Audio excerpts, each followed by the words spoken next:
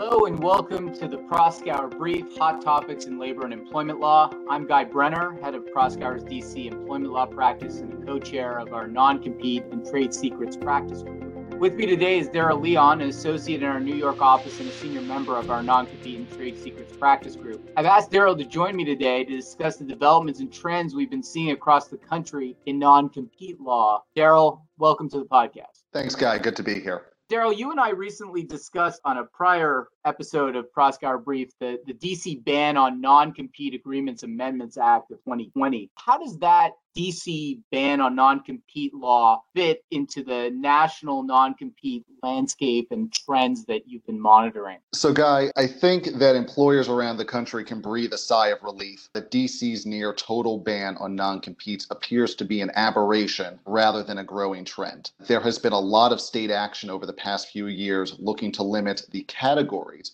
of employees who may be subject to a non-compete, but the near total ban that we anticipate in DC, which is really more in line with states like California or Oklahoma, does not seem to be gaining much traction around the country. Thanks, Daryl, and I know that employers outside of DC will be happy to hear that, but there has been, as you noted, a lot of activity in state legislatures trying to restrict non-competes. What are some of the common trends you're seeing in jurisdictions across the country? The big trend that we're seeing around the country is states looking to limit the categories of employees who may be subject to a non-compete or putting additional hurdles in place for employers looking to use non-competes to protect their business interests. What kind of categorical limitations are you seeing being implemented across the country? That's a great question. The first that comes to mind, and that I think really caused a lot of meaningful consideration for the clients that we work with, took place in Massachusetts. So Massachusetts non-compete law was signed during the summer of 2018, and it put in place a number of key restrictions on employers' ability to use non-compete agreements. So Massachusetts law prohibits the use of non-compete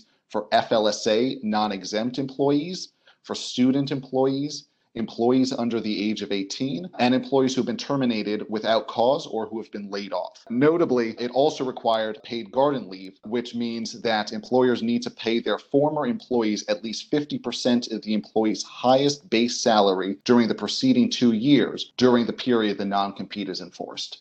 That garden leave provision can be quite costly. Are other states following suit and requiring paid garden leave to have enforceable non-competes? Paid garden leave still doesn't seem common, but we do see it cropping up in other circumstances. So in Nevada, for example, paid garden leave is required for employees subject to a non-compete if they have been laid off. What I think is really interesting, though, is the approach taken by a state like Oregon, which has mandatory compensation thresholds and also uses some paid garden leave. What that means is that in Oregon, employers are prohibited from using non-competes with employees earning less than about $100,000 a year, with the threshold updated annually for inflation. But employers can actually get around this threshold by providing paid garden leave during the period the employee will be subject to a non-compete. Oregon also requires some of those hurdles that I mentioned earlier. So in this case, requiring that prospective employees receive 2 weeks notice of their non-compete before starting their new job. It seems like that Oregon and Massachusetts are pretty complicated regimes if you're looking to have an enforceable non-compete. What are some of the other states doing in this space? The salary threshold really seems to be the most common restriction on non-competes that we're seeing across the country. But actually, Guy, this common trend does not make things any easier, unfortunately, for multi-state employers because the thresholds are all over the place. For example, we just talked about Oregon that has a threshold of about $100,000 a year, but Maine has a threshold of about $50,000 a year, which is based on the federal poverty level, and it prohibits non-compete employees earning less than 400% of the federal poverty level. Further down the coast in Maryland, the threshold is about $15 an hour or $31,000 a year. And then we go back over to the Pacific Northwest, where Washington State has a limit of about $100,000 a year for an employee, but $250,000 a year for an independent contractor.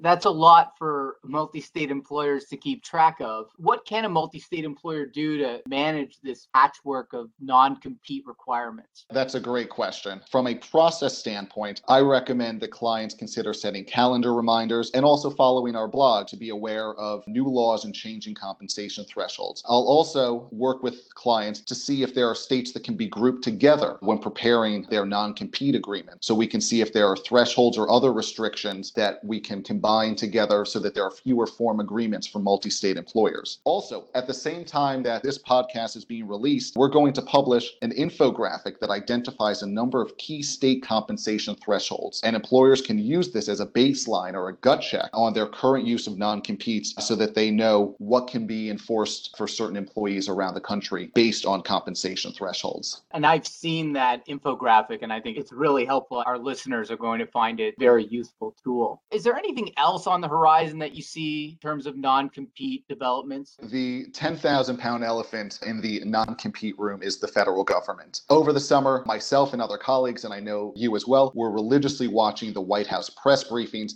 to try and read the tea leaves on an expected executive order from President Biden. Leading up to the issuance of President's executive order on promoting competition in the American economy, there was a lot of excitement and a lot of misleading headlines about the end of non-compete agreements in America. However, on July 9th, when the president actually issued his executive order, the language was not nearly as apocalyptic as some predicted. The order actually only encouraged the Federal Trade Commission to consider using its authority to curtail the use of non-compete clauses. And notably for our listeners and for those of us who work in this space, during the intervening months, we have not seen any further action from the Federal Trade Commission or the White House. This is, of course, something that we continue to monitor and will post about on our Proskauer Law in the Workplace blog. But absent any real movement, we're not recommending that our clients alter their non-compete usage based on any changes at the federal level at this time. Daryl, I want to thank you so much for what has been an informative and eye-opening discussion about emerging trends in non-compete law, and I know that you're going to be monitoring this space and reporting on it. And I want to thank all of you for joining us today on the Proskauer Brief. To our listeners, stay tuned for more insights on the latest hot topics in labor and employment law, and be sure to follow us on Apple Podcasts, Google Podcasts, and Spotify.